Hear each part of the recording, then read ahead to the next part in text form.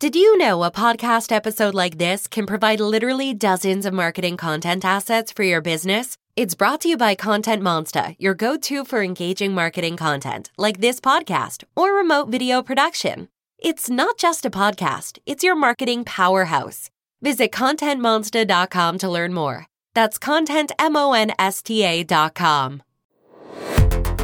Welcome to Season 2 of Under the Hood, a podcast series brought to you by Synapse.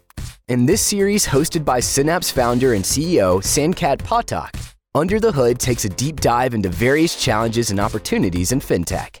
Topics range from technical design and architecture to regulatory and policy challenges. Hello and welcome to Under the Hood.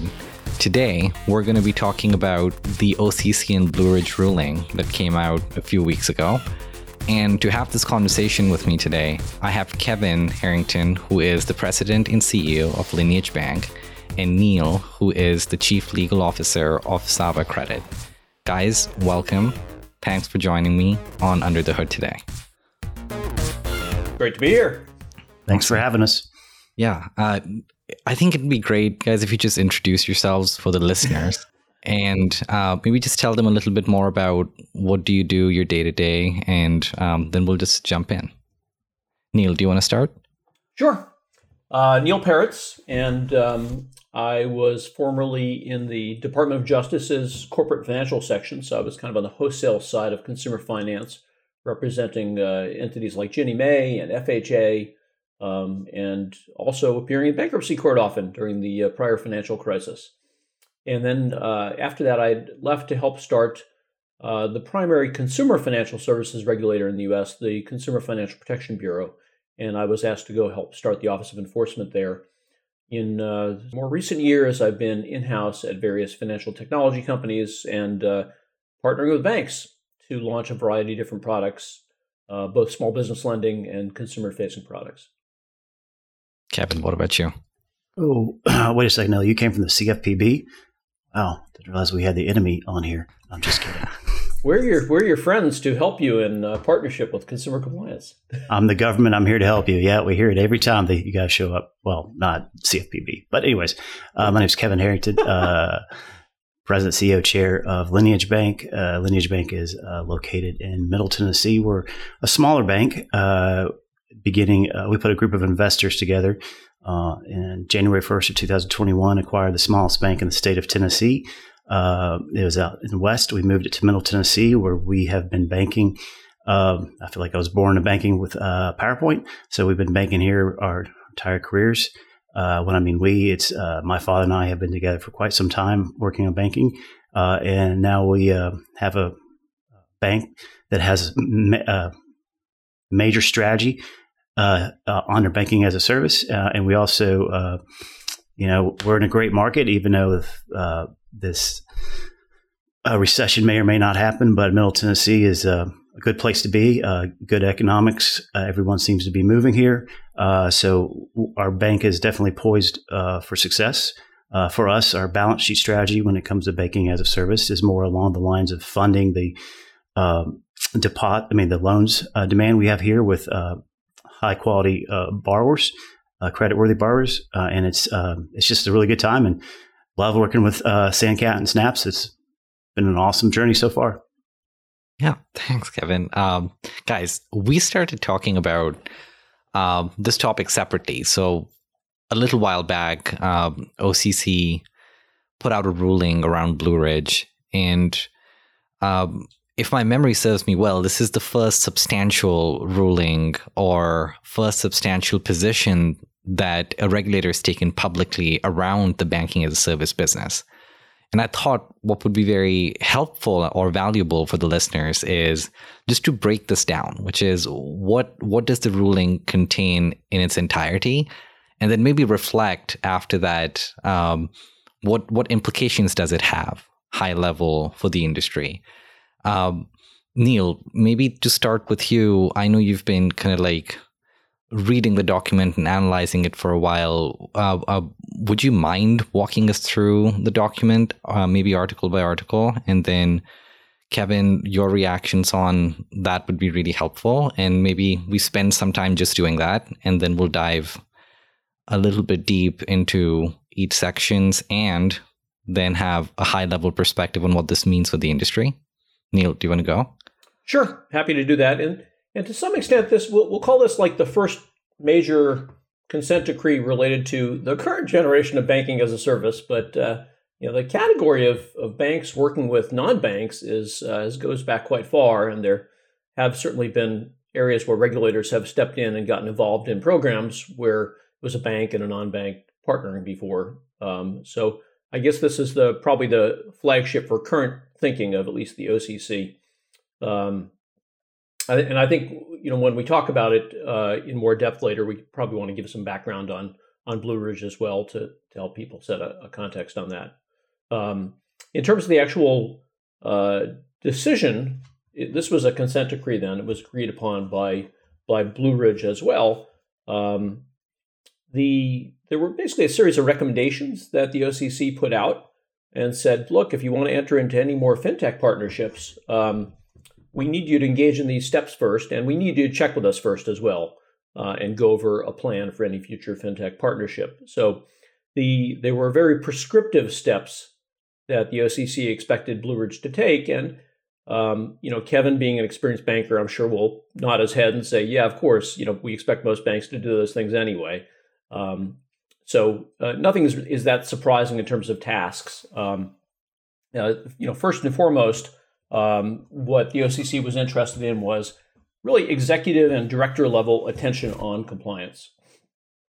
And the way that is brought about typically, and the way that the OCC wants it brought about, is to have a compliance committee set up within the bank that then leads up to the board of directors. And OCC correctly said, hey, you should have at least half of your compliance committee members be non-workers at the bank working on compliance, because overseeing yourself doesn't tend to be as effective in terms of outside perspectives on things. So if the committee has to be at least 3 people, then they would need at least 2 who are not working on compliance at the bank themselves. If they had 5, then they would need 3, et cetera. So they've got to go balance that out. In terms of the other activities that the OCC was focused on, there's sort of, we'll call 3 or 4 categories. We have Bank Secrecy Act. We have customer due diligence and knowing your customer. We have managing your third parties, and then we have general information technology risks. So within the Bank Secrecy Act area, what the OCC asked for first was to say, do an assessment, figure out, what is your compliance program right now, and where are the holes in it? What are you going to go improve? And then after that, it's to then go develop an independent audit program. It's not enough for you to have your own perspective on this, but we'd like you to have some outside perspectives because sometimes people don't know what they're missing. And so Article 4 was about doing your own risk assessment, and then Article 5 was, we'd like you to go set up an audit program using some external auditors who are experts on this. And then Article 6, segueing directly from that is, hey, you really need to make sure you've got expert personnel in-house on BSA. So we're going to basically take a look at your compliance personnel. Who's staffing the group? What's their relevant level of experience? Not just for being at a bank, but for particularly working with the types of transactions that you're working with. Because if you're a bank and you're partnering with fintechs on, let's say banking as a service, fintechs can do very different activities. So you really need to focus your BSA work on the types of activities that you're actually types of transactions that you're engaged in. So going from, these are all kind of a continuum, customer due diligence, enhanced due diligence, high risk due diligence. This was what was Article 7 in the consent decree. And the succinct description was, within 90 days, the bank should implement and adhere to a risk-based set of policies and procedures and processes to analyze their customers. And some customers are going to be in sort of the normal customer due diligence, some will be in enhanced due diligence, and then some would be in the high-risk customer identification category. I think we should talk about this in greater depth later because it really has to be risk-adjusted. It's not that everyone should be under a high level of diligence, and the types of diligence you engage in really vary by types of transaction. But this is core to being able to implement the other programs. How do you know if something is suspicious if you don't even know who you're doing business with? And in the case where if you're a bank and it's a fintech that has the customer relationship, it's okay if the fintech finds that out, but you got to work with fintechs that actually have that capability and have built it in. You can't just assume that it's being done. So going into Article 8 goes into suspicious activity monitoring, where essentially banks are deputized to be law enforcement, whether they want to or not. Banks have privileges and they have responsibilities, and this is definitely the responsibility category, where banks are expected to file what are known as SARs, a suspicious activity report, when they see certain types of behaviors going on that might be a signal of money laundering or terrorist financing or other activities that are not proper. So there's two components to the OCC consent decree with Blue Ridge that relate to SARs and suspicious activity reporting. So Article 8 says, I'd like you to set up, make sure you've got your monitoring and reporting program in place. And then once you have it, or you've improved it, I need you to look backwards because I'm concerned that you might have missed some things over time. So take whatever your new enhanced processes are and go backwards over time. And this, Kevin probably sees this on a day-to-day basis, is you're supposed to be able to look back over time anyway over your transactions because any one transaction might not be suspicious. You're supposed to look for patterns over time potentially. So it is expected that you have some type of look back anyway. And then towards the latter part of the consent decree, the OCC started delving into this general category of information technology controls. And this can apply to working with fintechs. It can apply to really any vendor. It can apply to your core banking system. And you basically have to go manage your IT activities in a careful way. I've also worked in enterprise software, and frankly, enterprise software clients have these same types of concerns and perspectives on things who have to go meet compliance programs. And there's a series of external checks you can go do that we see throughout the business world, system of controls and checking your key vendors. Because basically, when you're dependent upon a major IT program, the whole experience is like a big chain, and any one link in the chain that breaks, that's it. Any other link that was strong, it doesn't matter because the one link is broken. And that's why you need to start applying this scrutiny to someone else who's in the middle, who's a third party potentially, providing some IT services to you, or maybe your own people. You've got an IT subsidiary doing things, and you want to make sure you don't have a weak link in the chain there. And then there's sort of general board responsibilities. Run your board effectively, have proper oversight of the bank, and then please, or call us up. You need our approval before you enter into another fintech partnership. Neil, thank you for that. Reading through this whole document and just seeing the public commentary on this, it was doing this for a while. It was extremely hard for me to reconcile as to what is egregious about this or what actually is blowing up the industry, because it seemed like, and Kevin would love to hear your opinion on this, all this is table stakes. Like this is basic stuff, basic infrastructure that a bank has to set up if they're going to be operating programs through third parties. And nothing here seems egregiously off. But Kevin, what are your reactions? Several reactions. I guess my first one, and something we'll never find out, was, being in banking long enough, you understand it when you have a regulatory action against you, it usually comes up in steps, right?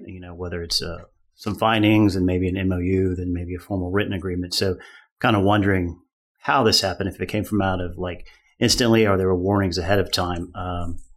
We'll never know. I have a theory on that, Kevin. Love to hear your theory. What? It ties into who's the bank and what's going on, right? So a theory I've heard from people who know a lot about these topics is, well, what exactly was Blue Ridge Bank doing recently? Among other things, we can see that they were working on a merger, and the merger was called off. Well, when you work on a merger, you do things like undergo extra scrutiny from your banking regulator. That's true. It's kind of like raising your hand, look over here. So, maybe had they not been going through a merger and having to go trot out all their paperwork and all their programs, this might have been discovered later. It doesn't change the concerns that they had, but they essentially volunteered to be under extra scrutiny in that setting. Oh, that's a very, very good point. Also, there's been a lot of discussion from all the regulatory agencies when it comes to banking as a service and fintech oversight. But I feel like this, and sorry that Blue Ridge is having to go through this, but I do feel like this written agreement somewhat lays out a blueprint of banks that are interested in. And Neil, I'm taking something you said in the previous meeting, so I'm stealing your idea here. This is somewhat of a blueprint of what you should have in place. And as I was studying this formal written agreement for this podcast, one of the things that struck me is where is our bank at when it comes to these things? We're still developing our program, so we didn't have the live fintech activity that Blue Ridge did. But it struck me this is getting a lot of attention, and some of our bank directors and holding company directors have said a few things about this. So one of the things I've already made as my takeaway, where applicable, I'm going to take this written agreement and put a group together within the bank so they can give responses as to where we are and where we're going. So it's very transparent to our directors. And obviously, if you give it to the board, the examiners see it. So I think that's one of the things we want to do. It'll just help us make sure that we are continuing to move in the right direction. Yeah, I think that's exactly the right approach. And there's, fortunately, there's great detail in the exam manuals for all these activities are public. It's not a secret what you should do to go comply with this. Instead, you could go pull out the exam manual and run your own miniature in-house exam and go take a look. Where am I in X or Y? And I think that the harder part, the judgment part, that comes with the fact that you're an experienced banker, for example, is where you say, oh, well, I need to risk adjust all these activities, because there's not a hard and fast answer of thou shalt always research customers a certain way. It really depends on the type of activities you're involved in with them. So if you're partnering with a fintech, it's fine. You just have to be conscious of what's the activity I'm partnering with them on. Is it an activity I'm up to snuff on? Yeah. Okay, Kevin, please go ahead. Yeah, I completely agree with you on that. I remember the first time I was part of an exam years ago, my first one, and they said, go read the exam manual. I started and fell asleep. But, with that said, one of the things we talk about talks in here is the due diligence on the fintech itself. And that's, kind of interpret that as maybe like building a credit file, building a due diligence package like you would a loan. And have that, kind of risk reward, take a look at it. What kind of, underwriting standards from a lending standpoint, not that we would just compare this to how you do a due diligence package. If you have that mindset in preparing to whether you're talking to a BaaS provider or a fintech, I think that's a start in the direction to have. And obviously these, if you have a relationship that is, long enough, it needs to be reviewed on a regular basis, probably annually, or maybe even more so often in the beginning. So I still completely agree with some of the things we find in here. And I do really like the idea of the concept of getting a due diligence kind of package for each fintech and, make that along the lines of you would have a credit package for any large loan and monitoring it appropriately with any covenants or anything of that nature. So, that's something that we are definitely have heard before. And I think this reinforces that and something we're doing here at our bank. Yeah, I actually think the fintech partnerships create an opportunity as well. So we can see here, you had a checklist. It was an expensive checklist for the bank, but they were supposed to get the checklist to follow the checklist anyway. This reminded me of in the crypto world, we've ended up having several crypto companies having some headbanging against the SEC, and there was one BlockFi that eventually they reached a settlement with the SEC, and essentially consent decree. But boy, those were expensive instructions to go get. The thing that I actually like about banks partnering with fintechs is it is a way, I think, for the bank to go up its game, because some of the fintechs, like Synapse, have been working at this for a long time and making some huge investments in automating compliance, basically. So if you're, depending on the volume at your bank, you might not be doing the same volume as some of the fintech programs, but Synapse is working with those type of folks. So and there are other, several other banking as a service companies that have also, been making heavy investments in this category. So in some ways, it actually is a way to get a snapshot of, possibly what is a really best of breed or an up-to-date system to go keep track of certain transactions, for example, or verify certain types of identity that any one bank might be challenged to go make the investment in, but an entity that's doing banking as a service running across multiple programs has made a larger investment in. Yeah, I think, and it seems like this letter carves out enough space for using third parties, except all OCC is saying is have a strong IT control program that you have strong oversight over this. So not everything has to be done by the bank, but it has to have the right checks and balances along the way. Yeah, I think actually you'd be hard pressed to do some of these things within the bank itself. And it was interesting because the head of the OCC, who's the acting comptroller, has actually given some commentary on this topic. So the OCC said there's at least 10 OCC regulated banks that have BaaS partnerships across nearly 50 fintechs. So it's not like this is the only bank doing this. And the OCC said the vast majority of these banks have less than 10 billion in assets, and 1/5 of them have less than 1 billion in assets. So this isn't new, but when you start looking at a bank that has less than 1 billion in assets, less than 10 billion in assets, I know this sounds like a big number for you and I and what we spend on lunch, but compared to some banks are much larger than that, you really do need to use third parties. Getting back to your comments, Sankaet, if you wanted the best of breed, it wouldn't be something you developed in-house. You wouldn't have the budget to go hire all those people to go develop all of that, number one. And then number two, there's like this big data information situation where, for example, pattern matching. If you just looked at your own transactions, that's a really limited data set to go look for patterns over. If you started to aggregate this over, more banks and more transactions, you'd actually be much better at figuring things out. So you'd be tremendously better at it partnering with a third party. Totally. Yeah, I think partnering with the third party or the bank as service providers, it allows a community bank, which is typically one of the best places to be involved in being a sponsor bank for numerous reasons, especially being below the 10 billion for interchange income. Yep. It allows that bank, and our bank in particular, to expand our customer base well outside our demographic areas. Now, there's obviously risk associated with that, and we need to handle that appropriately. But I think that's a big plus. It allows us to expand out of where we are. And so as long as handled correctly from risk compliance, operations, and IT, that's just a win-win for everybody. Yeah, I think you can really diversify your risk too, because I know you talked about things are pretty strong right now in Middle Tennessee right now, but things can change in different geographies, and not every bank is in Middle Tennessee. So in some ways, if you're working with a fintech and they've got this sort of national draw and they're bringing in programs from all over, you actually do diversify your risk as well. It does feel like every bank is here in Middle Tennessee, but that's totally another competitive discussion. It's very competitive here locally. What are we doing in California, Sankaet? Yeah, I have no clue. Let's go to Tennessee.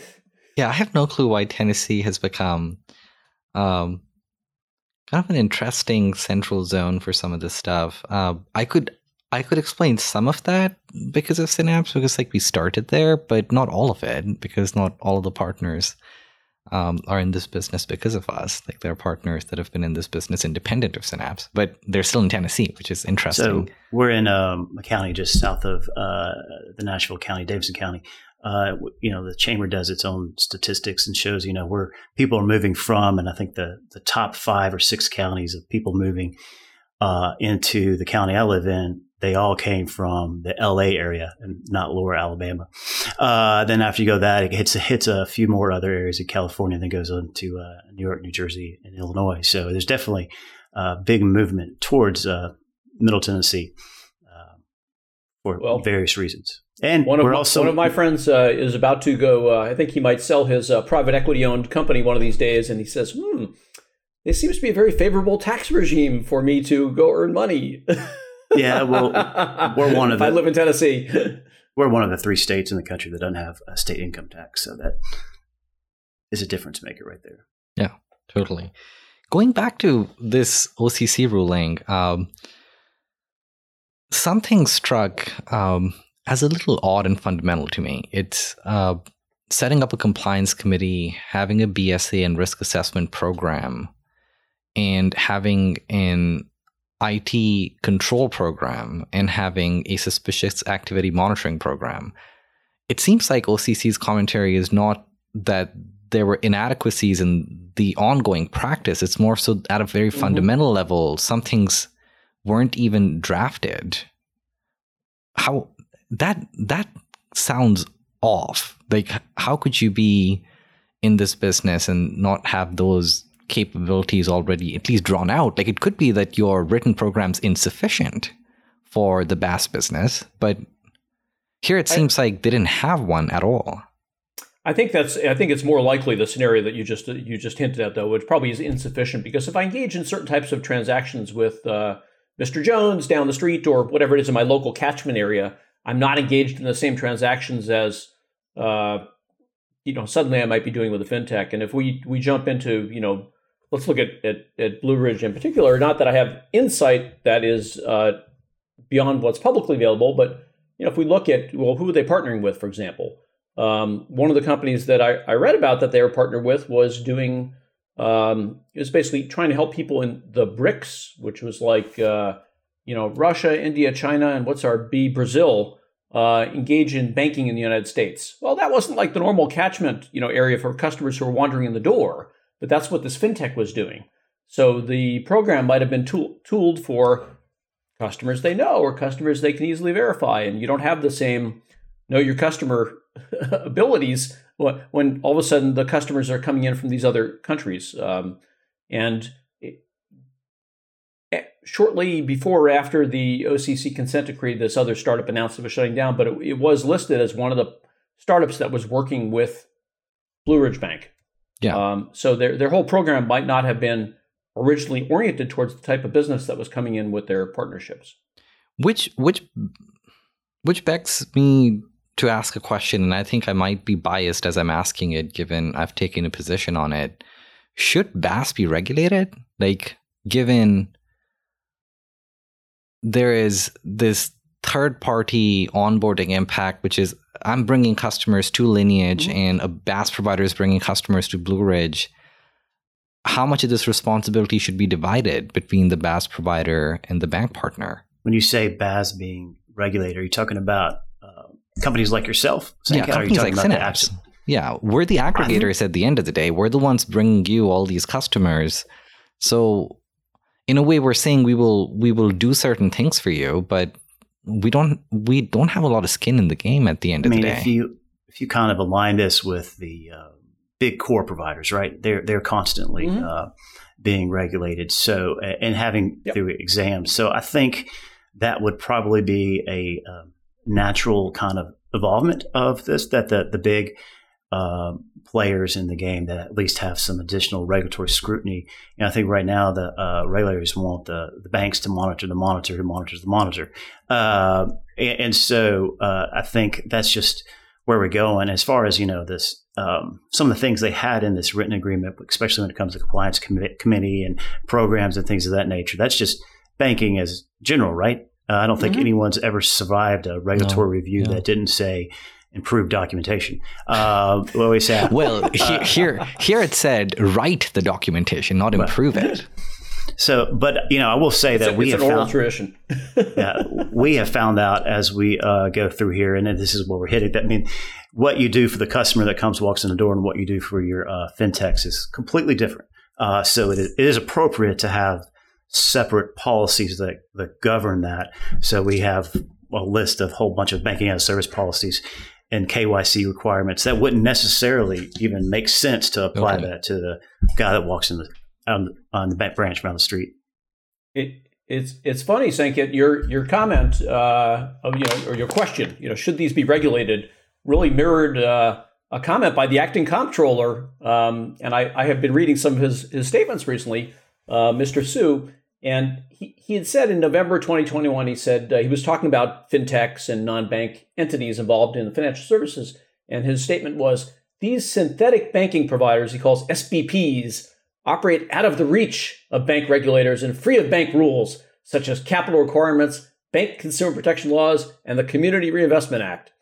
And I actually disagree with that statement. Well, he's pointed out to three things that are like exceptionally punitive. Like having a fintech abide by CRA, it's going to completely break the business model. Well, so we've had some banks themselves be virtual, and in many cases the question is, so you do CRA, what's your community? And in some cases they've had to make a synthetic community somewhere, or we'll just pick a community arbitrarily that we go touch to go support. There's a company that I had worked at before called Smart Biz Loans. And what they do is they work with banks. Yeah. They're a fintech. And they found as a result of Smart Biz working with the banks is they were actually able to greatly improve the community reinvestment activities of the banks. Because by being digital and bringing fintechs involved, they were actually helping communities that were otherwise underserved. Yeah. So I don't know if it officially qualified as CRA, but it had the net result of doing what the CRA hopes to go do. But the reason I brought up the quote by Sue is I don't think it's accurate that these are not regulated. For example, he says that they're free of bank consumer protection laws. That's just flat out wrong. It's false. Yeah, it's not true. A false statement. Because the consumer protection laws apply regardless of whether you're a bank or not. Yeah. And the CFPB, that was the whole part of the purpose of creating the CFPB was the banks said, hey, it's an unfair playing field. We're so regulated and the non-bank, the shadow banks are not. And so part of the big win for the banks in creating the CFPB was, hey, they can equally regulate non-banks. They don't care whether you're a bank or not. They just go enforce the consumer protection laws. Yeah. So that statement is, right out there, not true. And then if you go into things like capital requirements, so we see this in, where does a capital requirement matter? So if we pick a fintech example, let's say stable coins, right? Stablecoin is where I'm promising that this coin is exchangeable for X or Y.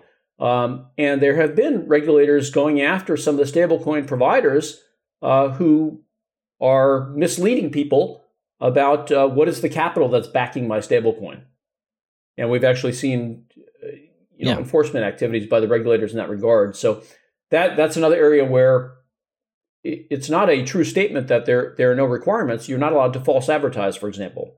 Well, I think if you take the spirit of the statement, which probably is an extrapolation, but to me it seems like there is a lot of value in having some regulatory body govern and regulate at least the bank and the service provider, if not the fintech, around BSA AML and basic IT practices, given and like unusual activity reporting, like basic things that are so transactional that you have to do on a day-to-day basis, expecting the bank to be the responsible party every single time is probably not that doesn't make a whole lot of sense. Like they should be responsible as well, but if they're the only ones responsible, the way it's going, the banks are responsible for everything. But I agree with you. Those comments that these fintechs are not regulating. These fintechs don't have bank charters, right? So the checking account has got to be at a bank, and which is regulated. So that was a confusing statement. One of my favorite phrases is you can delegate authority, but you can't delegate responsibility. That's so true. So, that gets back to the bank can have the fintech help, but the bank is still on the hook. And think of it like joint and several liability. But, I think what is lost by those statements of, these are unregulated parties is there's a long history of the bank regulators themselves regulating non-bank entities. And Kevin, you brought this up as an example where, like an FIS or Jack Henry will go have exam teams checking stuff out. And basically it's under the FDI Act. There's this concept of an institution affiliated party. And in many cases, this basically, if you are an institution affiliated party, means you're affiliated with a regulated institution like a bank, and you could be regulated too. You're under the thumb and control and the scrutiny of the banking regulators. And in many cases, if you go read enforcement actions against an IAP, an institution-affiliated party, they're against individuals. And it's some person worked at a bank and engaged in bad activities, and the bank regulator might say, you're banned from banking, just like we hear about people being banned from the securities industry. But in other cases, the bank regulators have applied their jurisdiction over institution-affiliated parties to actual fintech entities. And there's a series of enforcement actions going back over time. The one example is the FDIC had an action against a company called Freedom Financial, which is a fintech, as an institution-affiliated party. and the FDIC determined that, well, they violated laws related to unfair and deceptive practices. And the bank itself was actually a different bank, but the FDIC went after the fintech company. So the regulators actually have the power right now to go after this, and they have in the past. So I don't know if this is like a big push for more power for the bank regulators or a good way to complain. I mean, there's other examples. There's, Nova Bank was gone after before as an IAP, because it was an information services provider. There was an action against Hire One in the student loan, business. Again, not a bank, but the bank regulators actually went after them before. So in my view, and maybe this is because I'm a former regulator, I think, they're regulated already. And I know the CFPB has made an announcement more recently that said, hey, we take a very broad view of who's engaged in consumer financial services. And, you might be a tech company out there that is going and sourcing customers for certain of these products. And if you're engaged in anything more than a ministerial activity, meaning you're just doing what you're told, and you're helping make decisions and find customers, we're going to look at you too. Yeah. You got to go ahead, Sankaet. No, Kevin, please go ahead. I was going to say, you got to wonder. I feel like you're seeing a lot of these fintechs. They're obviously aligned with community banks for numerous reasons. And then which I think are starting to put a noticeable dent into the big banks. And you see some of the big banks, expressing concern and wanting to see the fintechs regulated. But you take a look back where the motivation may be, and it may be along the lines of, hey, these guys are stealing all of our customers. Community banks have a place, and they're overstepping their place, and we want it back. So you kind of wonder, is there any influence when it comes to lobbyist political activity, whatever, PACs, to see this increased regulation just to make it tougher? Now, I do think we need to have regulation, no question about it. But you got to wonder if there's some underlying motivation there.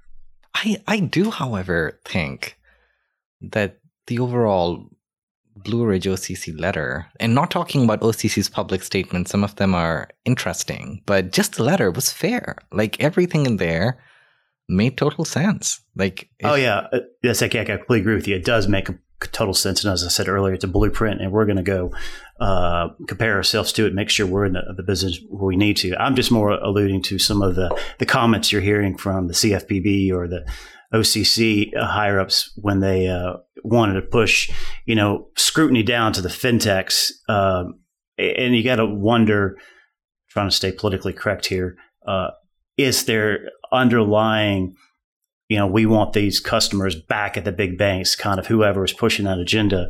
I don't know. Maybe it's a rabbit hole I shouldn't go down, but just a thought. I think this is a valuable exercise. So just before we do it, I think for the record, we all agree. I think the letter was fair, and I think it essentially it was table stakes as you describe it, which is, you should do these things regardless of who you're partnering with.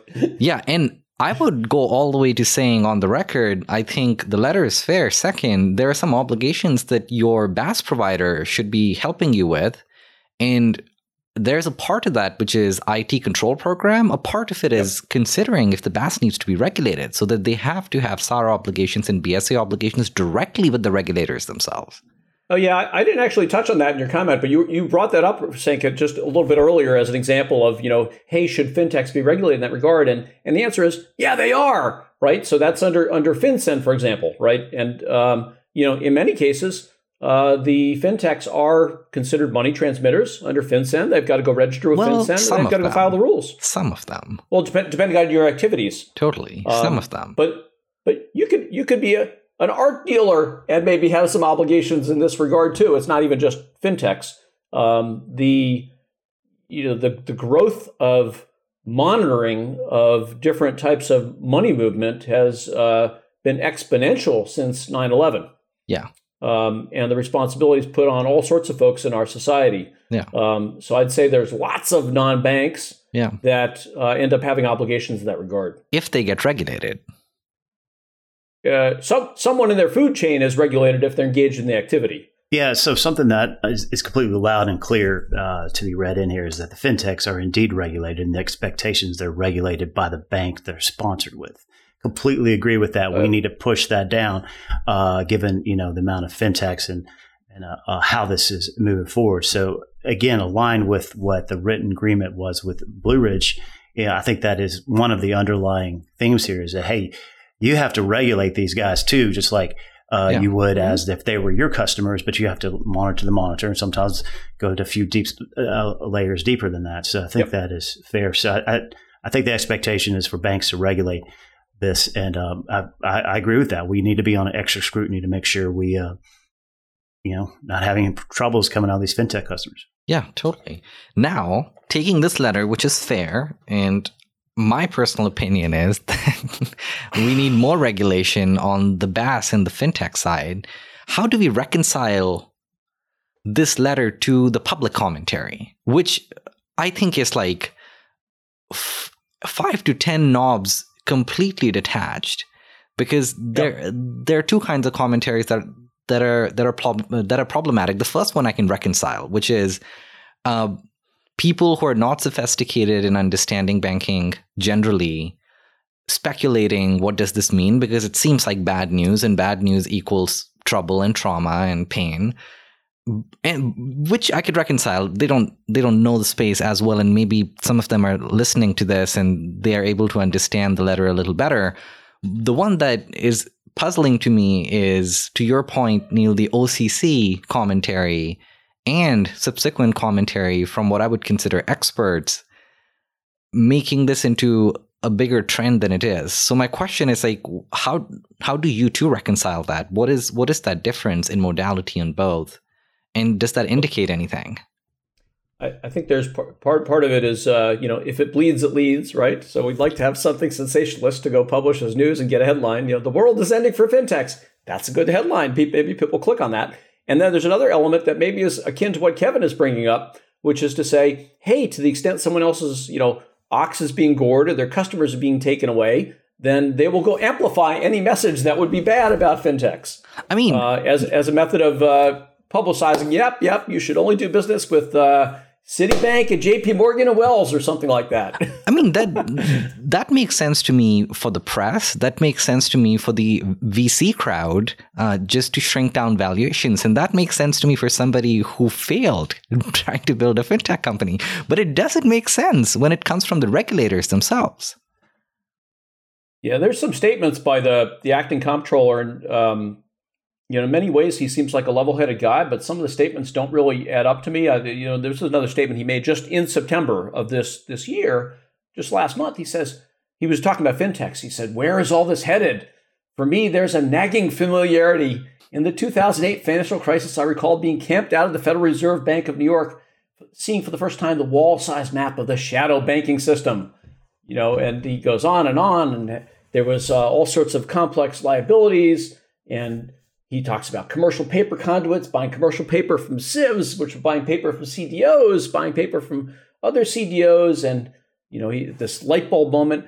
I don't think that the role of fintechs out there is nearly the size of what we saw in the wholesale financial services markets heading into the 2008 crisis. I mean, pick a big fintech.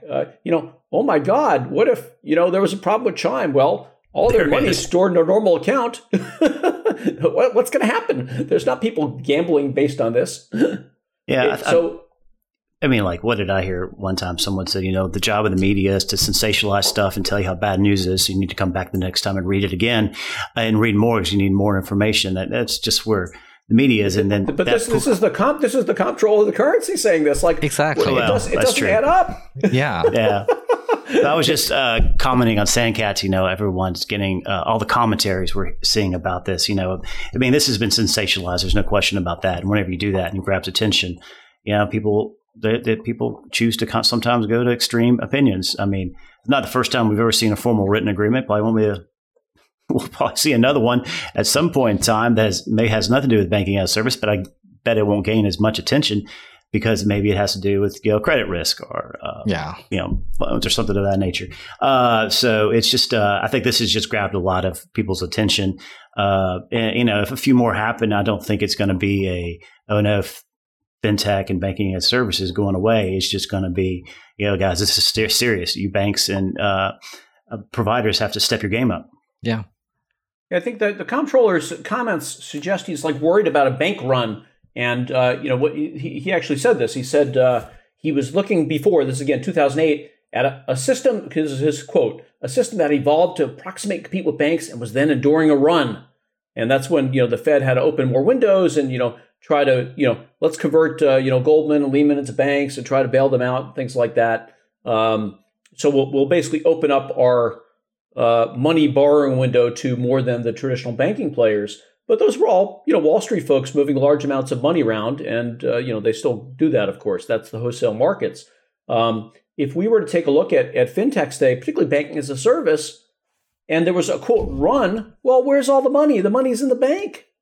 The money should be available unless you were misrepresenting what's in people's bank account. You wouldn't have any problem at all. Pick 12 neobanks in a row that all have bank accounts somewhere and have a run on the bank. Well, they would just call up the bank where the money is and they'd go produce the money. It wouldn't be anything at all like, CDOs and AIG. Yeah, that comment also seemed very specific around lending. It didn't seem like, because another comment that was in the similar vein by the OCC acting chair was something about if you underwrite and write a loan through a fintech, it's you who's responsible as a bank. And I wonder if there is a fundamental misunderstanding around banking as a service, predominantly today being focused on deposits, not lending. I think that might also, that statement, one should always be careful with that because it ties into this true lender issue as well, which is that you are responsible as the true lender, but at the same time, there's a long history of banks selling their loans as well. And so if you had some type of forward flow arrangement where you ended up selling your loans in the future, then you have a responsibility of that snapshot in time.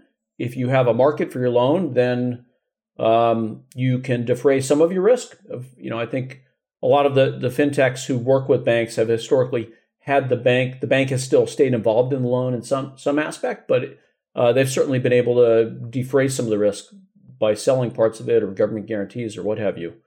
So I guess maybe some truth to it, but it's not as heavy of a risk if you had someone else who was willing to bear some of the risk down the road. Yeah, I think that whole true lender situation and issues that was once addressed and that regulation was rolled back. I mean, I think that's still kind of a big unknown, and at some point in time, we'll need some additional guidance.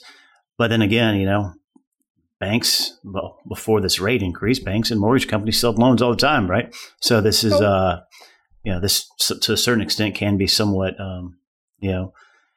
looked at that way. The capital markets want it. They want to be able to invest in these type of instruments. Yep.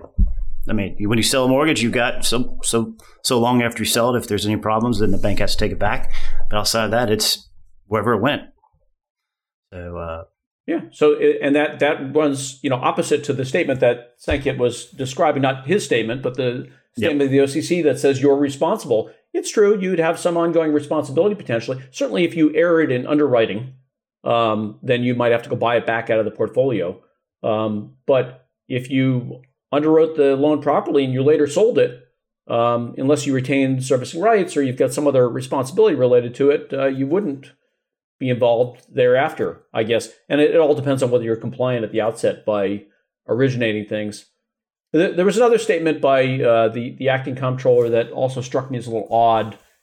He'd said, and I think this was a recent statement in September, he was talking about banks and comparing them to fintechs as if it's like, men are from Venus, women are from Mars, or whatever, the vice versa. I forget who's from Venus and Mars, but one or the other. This was like banks are from Venus, fintechs are from Mars. And his statement was the technology business model is very different from the banking business model. And he said LTV to CAC is different than NIM, for instance. And, for those who don't speak in as many buzzwords. Maybe, Sankaet, you want to describe LTV to CAC. but I think it's worth highlighting that the juxtaposition doesn't work. Yeah, it's a straightforward formula around lifetime value of your customer and your cost of customer acquisition. And fintechs, by and large, measure their profitability or their likelihood of being profitable based on what's their LTV to CAC ratio. The idea being you make substantially more money from an individual end user than you spend on acquiring them. Yep. Which is, I hope, a very strong metric to measure success. Yeah. And so the acting comptroller compares this to NIM, which is net interest margin. And, that whole statement implies somehow that all banks do is loan money. And, Kevin, you're in this business. Like, your regulators want you to have fee-based income as well. There's other things that banks do besides just loaning money out, right? They run deposit services. They help move money around. This is, regardless of fintechs, this is what banks do. If you only made money on your net interest margin, you'd be overlooking a large part of your business. And we, you talked about community banks, right? They're looking for ways to go increase their revenue, use their banking capabilities in some manner that doesn't put as much risk on the table, right? So I'm sure you're trying to build your business on more than just NIM. Yeah, absolutely. Obviously there's, you can't just be in loans without forgetting the other side of the balance sheet with liabilities. You get carried away with that. You still have to fund them. And there's other mechanisms, ratios that kick in if you're not getting the quote unquote core deposits. So and above that, one of the fee income, non-interest income is a big real line item that banks care about. And for the most, especially in the beginning days of a de novo or a turnaround scenario, that's ultimately the thing that pushes to profitability quickly. I've been involved in a few of those. So it can't just be the margin. There's so much more to banking and how banks generate income. Yeah, and that's somehow the acting comptroller is comparing, saying, well, banks only care about NIM, and fintechs they're looking at LTV to CAC. I'd say as a person running a bank, you mentioned actually, Kevin, one of the examples of why you like partnering with fintechs is, we can acquire more customers at a cost-effective way. That's you just as a banker saying, I care about what it costs me to acquire customers and how much I make from a customer because I'm running, oh my goodness, a business. Banks LTV. Sorry, Kevin, go ahead. I'm just still scratching my head of when LTV is not loan to value. When did that change? and CAC is the sound the chickens make, right? Well, for banks, if you just model LTV to CAC, it's a very high number because their cost of customer acquisition is very low. Like even if the most conservative CFO will put that in cents just on the monitoring cost if you want to bake that in. When I was young, they gave you a toaster if you opened an account, or maybe a blanket. Oh, wow. I was going to ask Kevin to maybe help us start some kind of a program. You want a toaster? You want a toaster? I'm going to send a toaster to every end user. You're right. The traditional model of banks and customer acquisition cost is high. The number one thing that has the biggest impact on efficiency ratio in the bank is the branch network. Some of these banks that have large branch networks, it's definitely a big hit. That's a lot of personnel costs, a lot of overhead costs, and then whether you lease or own the facility. So I know in the way we're looking how we're going to run things, we're going to have an incredibly small branch footprint. You still need to have some branches, but that we anticipate that making a significant improvement on efficiency ratio. But all these other bigger banks that have are ones that have just been around for a long time will always struggle with that cost of the core banking when it comes to acquiring customers. Well, now you have to account for giving everybody a toaster as well. Well, it's funny when we were starting the CFPB, and I'd actually worked on the bureau before it became officially bureau. It was during this what we call the stand-up period. It's now Senator Warren was really the person spearheading a lot of this, and her example in describing why would we need someone regulating consumer financial products from a consumer's perspective was she compared financial products to physical products, and she said, hey, you wouldn't be allowed to go sell exploding toasters. Now, I don't know if she was thinking about the bank gifts of toasters when she brought that up. Maybe she was. So going back to this, given the comments from the OCC, the fact patterns, the letter, are you all worried that this is going to become a trend? A trend meaning that More lots regulators, of other community other banks. Yeah. I think for sure there will be scrutiny of various banks partnered with third parties, but there's always been this type of scrutiny before. So I think from a if I were to look at like the fintech market, I'd say this probably is kind of in favor of the established banking as a service companies who've actually made the infrastructure investments, as opposed to some guy who says, I have an idea for a fintech and I have $27 and I'm going to go start it and partner with a bank. And, we look at this, for example, the fintech entity that was going to go do money transmission or help people living in, Brazil, Russia, India, and China do business with U.S. banks. And I think their total capital raise was like $1 million or $2 million. And, if we compare what is Synapse invested, in building its infrastructure, it's a lot more than that. So I think this probably means if you are a banking as a service company that helps facilitate this for fintechs, it's probably better for you because you made the investments. But it does make then a higher bar for someone just starting out. Yeah, that's very true. You're never going to, you got the big three core providers, right? You're not going to have another big fourth coming your way. But, is this going to be a trend? In some ways, I hope so. I hope that more banks are entering this space, and I hope you see some increased regulation. This needs to happen, and I love the term that everybody used to describe the space as the ecosystem. This needs to happen in the space simply because for the banks that are within or doing BaaS, they're somewhat of an outlier right now. But if we get more banks and a little bit more bringing it up to the light, it will help, those that do that, not necessarily be the standout for the ones that don't. And I'll also take this another step and say a pretty obvious comment. A lot of community banks have problems of aging management and aging board, and not really interested in this. And what's the concern for those that are not pushing forward with where the technology is going and what the customer preferences are? What's going to happen to those banks? They might actually have more negative implication if they're not willing to get into some sort of arena like this, because the old, I guess, business case or how traditional banks are ran, that's fading away to a certain extent, right? You got to keep up with what's going on in the technology, what's going on with the customer expectations. And this is obviously clearly where everything is going. And so, we need to get more banks playing this space so we're not such an outlier. But you also got a question about the banks that are afraid of everything and just waiting for maybe the next generation to take over. What's going to happen to them? They're going to be left behind. I mean, we look at the neobanks and some of these entities that have been, I'm a bank, I just am not a bank, I'm kind of sitting in front of a bank. And there's been a tremendous amount of customer acquisition by many of them, in part because they offered, the accessibility that some of the smaller banks weren't offering, akin to what you're describing, Kevin. Kevin, does this whole OCC Blue Ridge thing change how you partner with fintechs? I mean, yes and no. I think, it's clear you need to have the appropriate oversight and appropriate documentation in place and the procedures and the ever expanding checklist.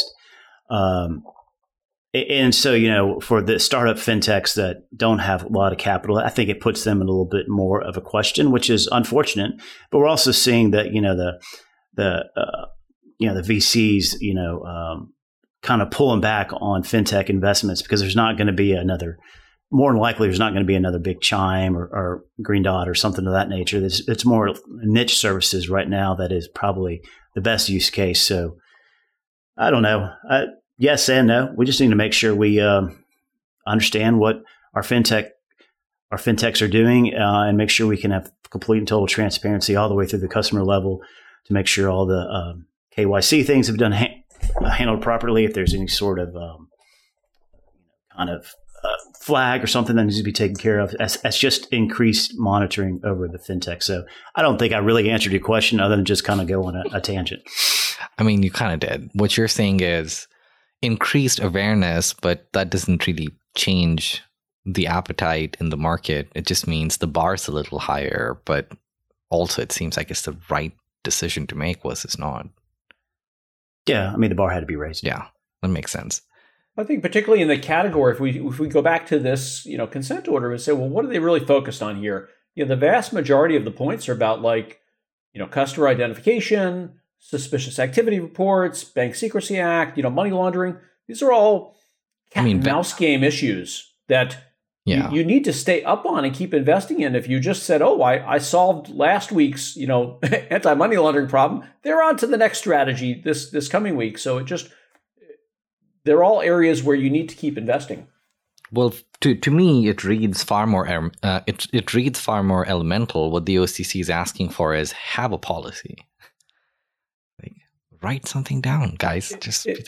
It's shocking if there really was no policy at all, especially given that they had merged with, maybe there was some issue because they had merged with another bank, right? So Blue Ridge was smaller, and then I think in 2021 it had merged with a bank to bring it up to its current asset size. I don't look and see if there was a merger of equals or what, but maybe there were some integration issues combining with the other bank and knowing which policies stood on top. But between the two of them, there should have been some type of policy. Now, are you implementing it? I find a lot of folks who have these policy requirements buy some policies on paper, but putting into practice, gets back to one of the other statements in the consent decree itself, which was, hey, you need personnel.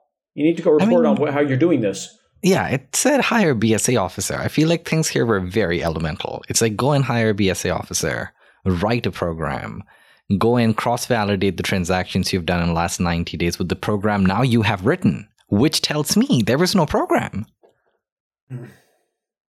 Yeah, I agree with your interpretation of the grammar.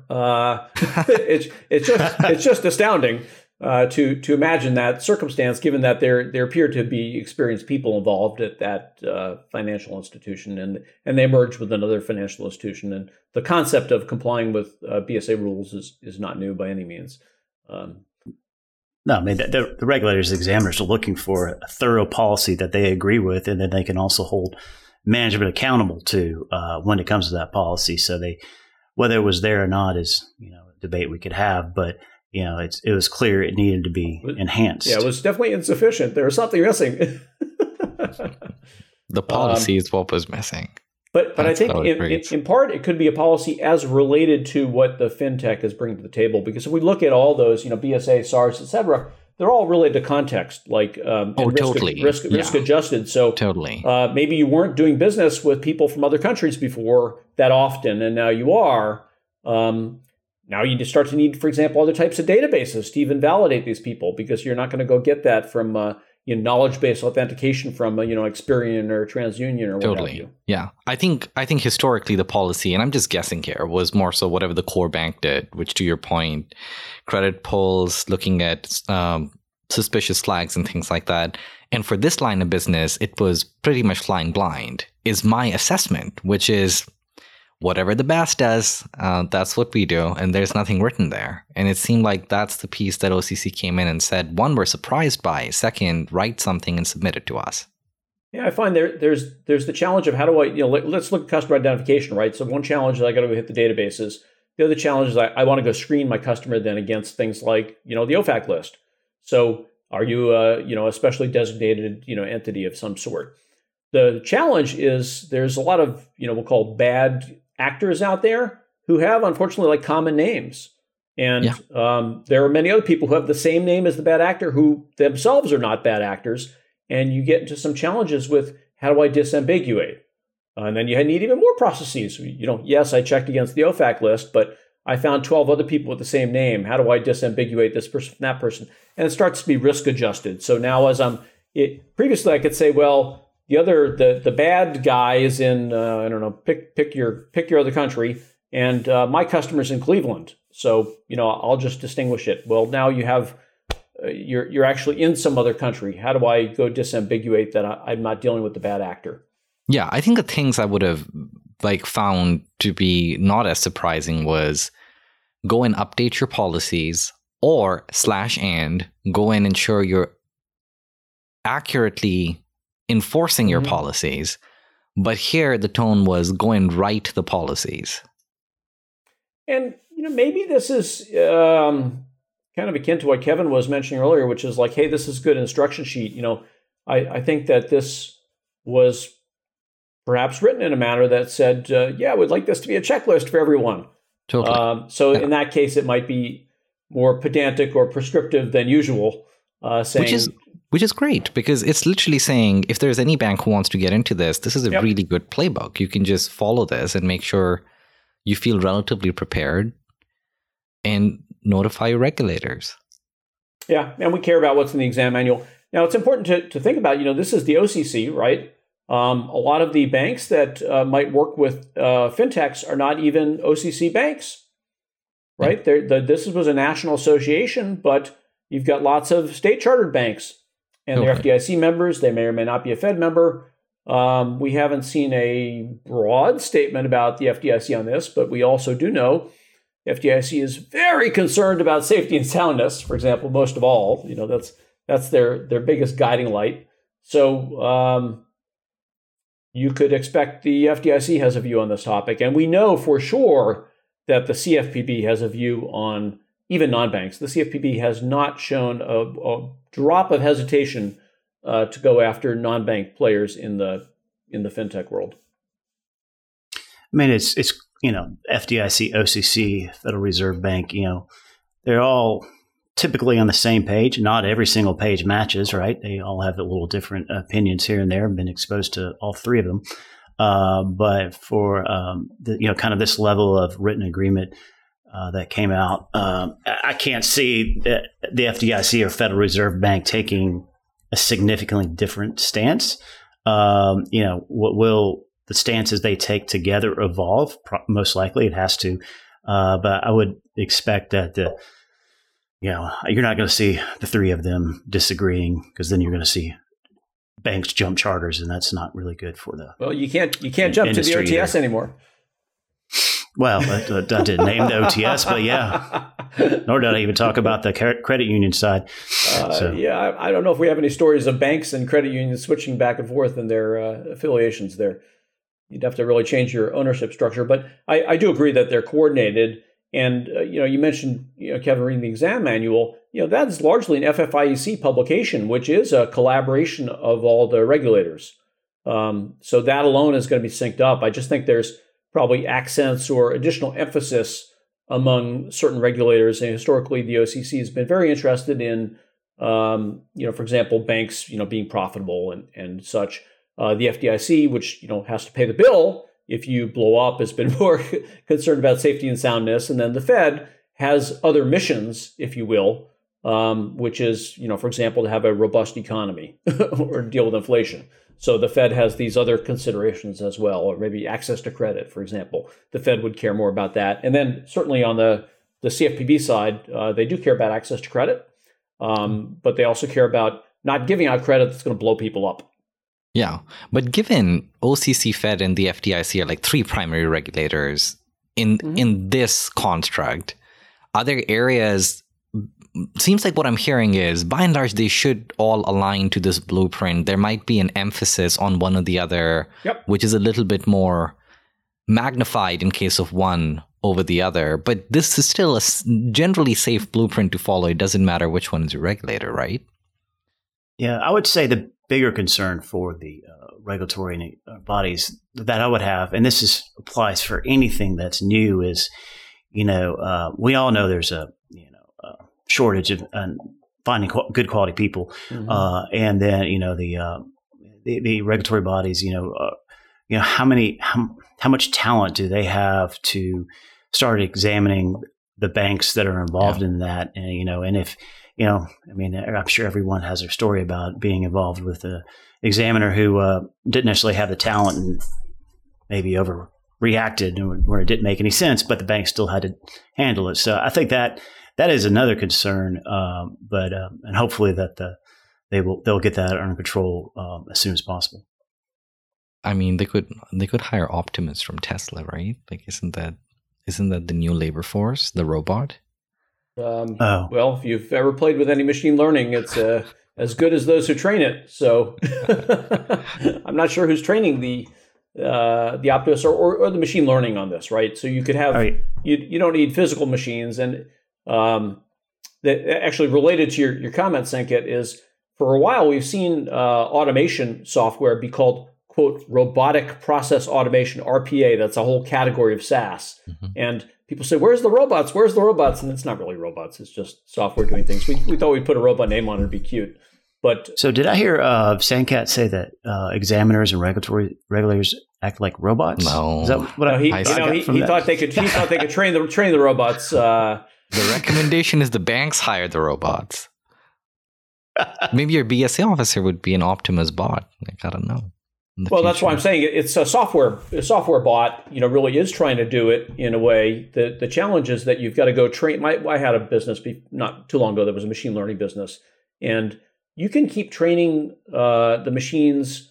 If you think an algorithm is going to go catch things, right? The algorithm can be trained and tuned to, for example, not hit false positives.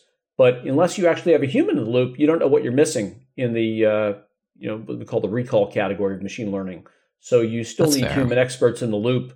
Otherwise, you've optimized for a non-realistic, data set. You don't know what you're missing. It's kind of as the unknown unknowns.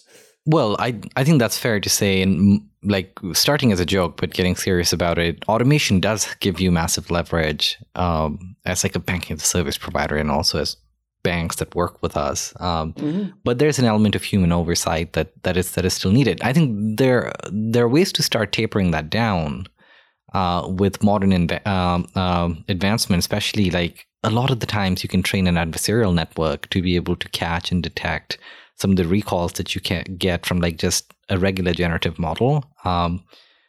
But we're still pretty early, and maybe that's like another podcast. We're still dependent on the genius of the machine. That's the adversary, if you will, the red team. Yeah. I mean, there's like a good way to set up, and we've thought about this even internally, like an adversarial network on false positives and true positives. But you have to have some theoretical improvement on the adversarial network, which is the adversarial network needs to be at least like few percentage points, if not more, superior than whatever your actual model is that is generating the outcomes. Exactly. It's like mathematically possible to do. And it's realistic now to do that versus not as well. But not everything fits in the chess game of all the variables you're manipulating, or the system's able to go manipulate.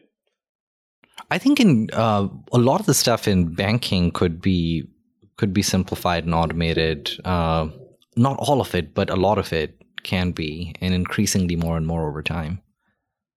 Yeah, you've just got to go to the next level, though, of, okay, well, so-and-so sent in a transaction, they're legitimate. Well, it turned out that they were tricked into doing the transaction, right? We're actually seeing this in P2P fraud right now as well, where it's not... it might not be the issue that it was a fraudulent actor setting up the transaction. It was just improperly induced. I mean, the historic troubles that have technically plagued the industry are a little different. Kind of like you used to have all the payment data sit in different sources of truths. Like depending on if it was an ACH or if it was a check transaction or if it was a card transaction, and reconciling all of that in one continuous transaction stream was close to impossible technically. So you could never do a continuous variable analysis on transactions until very recently, like literally until now, when you have a BaaS that has a core banking system. You cannot technically do this exercise. And I know Citi and all of them have claimed they've spent a lot of money in unifying their transaction streams behind the scenes. But that's like the first technical hurdle, which is more logistical than machine learning. After that, the updates are relatively incremental, which is you can treat this as a continuous variable. And then to your point, Neil, train different models over time to detect money laundering or detect account takeover and a bunch of these different things. But I think there's enough data to be able to make this far more meaningful than we have historically. Yeah, and that's if we go take a look at money spent on anti-terrorism research, right? That's what they're doing. Totally. I'm going to suck down a lot of data, and I'll start looking for patterns because I have more data, and I can go try to identify. I mean, that's in our crypto world as well, right? So we're trying to figure out who's the bad guy's wallet. Okay, well, we need to basically. They don't have a bad guy name on the wallet, so instead we have to study flows in and out, and where does it fit in the overall broader network? Yeah, I feel like there's a new podcast brewing here, so I think maybe we should do another one on just one on automation, machine learning, just automation for banking. I think that might be a useful exercise. But guys, I really appreciate both of you joining us today and kind of like sharing your perspective on this. To summarize this, it seems like we all align that the ruling seems fair and straightforward. I think still we're speculating what the public comments really imply or mean in one area. But this gives a good blueprint for everybody to follow, right? Yeah, it does. Completely agreed. Maybe one day we'll find out the story behind the story, because there's always one there. Oh, I'm sure. That would help. Yeah, and we could have just got this list if we just pulled out the exam manual. Oh no, yeah. We would have fallen asleep. Well, yes, maybe that was the real answer. Was people keep falling asleep in the exam manual? We need this in a separate document attached to an SEC filing, and then people freaking wake up and read the exam manual. That's not what I said. Well, guys, thanks a lot for joining us. And for everyone who's listening, thank you so much for listening to the episode. Have a great day. Thanks again for joining us for this episode of Under the Hood. And a special thanks to our guests as well. If you like the podcast, please go to synapsefi.com/underthehood to subscribe. Thanks again. See you next time.